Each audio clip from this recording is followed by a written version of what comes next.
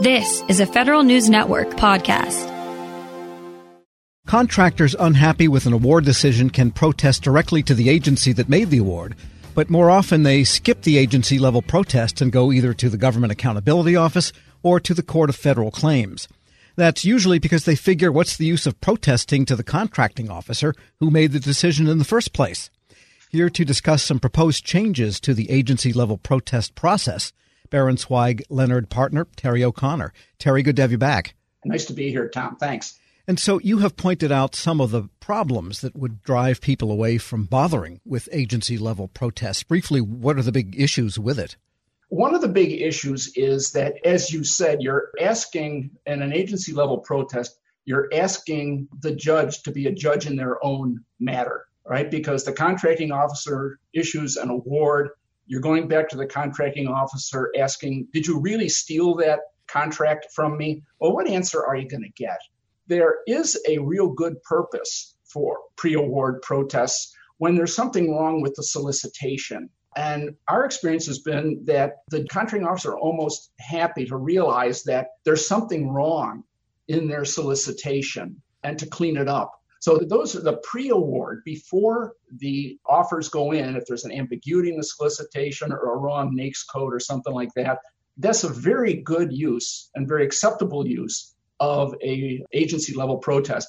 But once the award is made, going to the agency, even going a step higher, like GSA, for example, you can go higher to an agency official. There's still that conflict of interest appearance.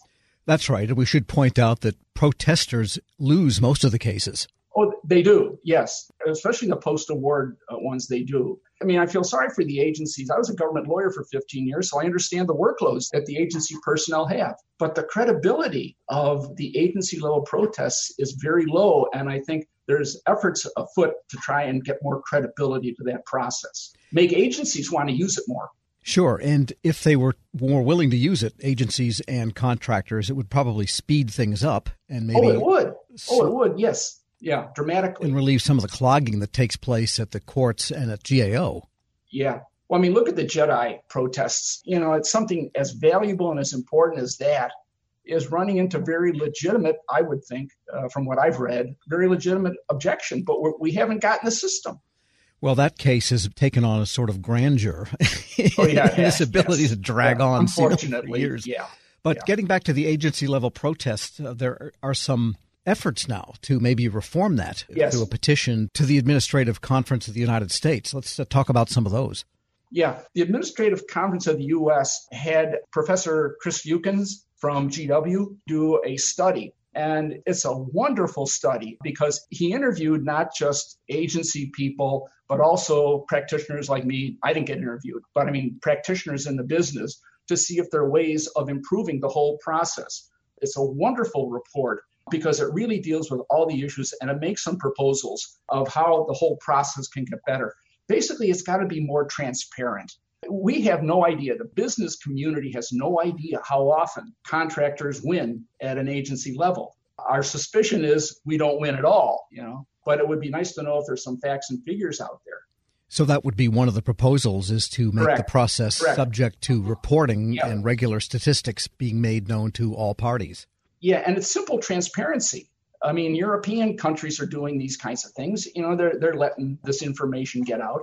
Another good approach in the report is to, what is the jurisdiction of an agency level protest? For example, there's some things that GAO in its own regulations says, we don't want to handle that except under very usual circumstances. Well, there's really, because there is no jurisdiction in FAR or statute anywhere, the jurisdiction can be very, very wide open. In fact, there's some arguments that some issues that you would like to raise in a protest, you can't make it to GAO, go to the agency, see what the agency says. Sure. We're speaking with Terry O'Connor, the Director of Government Contracts at the law firm Barron Zweig Leonard.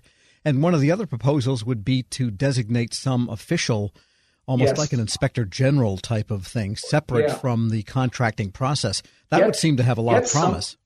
Get somebody with credibility, somebody who doesn't eat lunch in the cafeteria with the contracting officer. One interesting alternative is to go to another agency, find them completely out of shop. But that's awfully difficult. The agencies are just, I think, overworked from my experience. So you're giving somebody more work and not giving them any more money. You're getting what you pay for. So this would be the role of an agency protest official, someone that's whose job it would be. Yeah. And for example, I think GSA has one. I've been in that arena. So there are other agencies that have them. But I think you really, for credibility, it's a little better when there's somebody above and outside of the contracting officer, but they're still part of the same agency. And that's the credibility is the conflict of interest appearance is always there. And we mentioned JEDI in passing and kind of joked a little bit about it, but it's going to be one of the law book textbook cases, I think, when this is all said and done. And there they have been to court. They've been to the agency, to the Defense Department. I wonder if any of this would have fixed things early on had this kind of process been in place. Well, it could have been. Apparently, there were actually some agency-level protests with JEDI, but of course, we haven't heard about that. I think maybe the JEDI is the poor example because it's such a huge procurement that, let's face it, the way the world works, anybody who lost was going to be protesting in that. That's just the way the business is. And okay, we got to deal with that. But the small businesses that spend tons of money on doing a proposal and lose, they want to be treated fairly, or at least be shown that they have been treated fairly. And that's the way you get people to come back to you. And if there was a better and more efficacious agency-level protest process, do you think that task order contracts could be folded into that so that they would be protestable? Yeah, I think so, because right now it's basically GAO handles the task order protests at varying levels depending on DOD or civilian. And that's, in fact, in Professor Yukon's report, there's some GAO decisions where, 8-9 years ago, that's exactly what happened before the dollar limits were imposed. But yes, it could be, especially in task orders.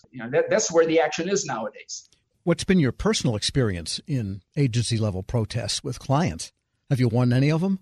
Oh, yeah, we've won a couple pre-award, but we have not won any post-award. And we tell our clients, you don't want to waste your time going to the agency. It could be cheaper. But the big problem is, and this is going to be a sticking point, if you protest to an agency after award, you get the automatic stay at the agency level. But when you if you get a bad decision from the agency and you want to go to GAO, you don't get the automatic stay typically. There's a real tight timetable, and typically agency level protests, you do one of those, you're going to miss the GAO automatic stay.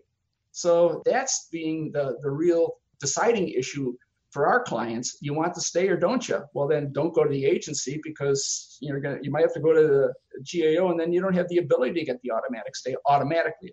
So it's almost a roulette quality to the whole thing. Oh, yeah.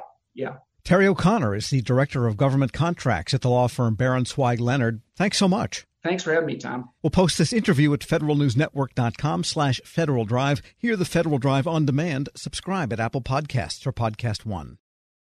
Want more ways to show your good side to the world? Donate plasma at a Grifols Center and join thousands of donors who are helping to save lives. Receive up to $1,000 your first month. Learn more at grifolsplasma.com. This episode is brought to you by Zelle. Whenever you're sending money through an app or online, it's important to do it safely. Here are a few helpful tips. First, always make sure you know and trust the person you are sending money to. Second, confirm you have entered their contact details correctly. And finally, if you don't trust the person or your recipient is rushing you to send money right away, think twice before sending money through an app or online.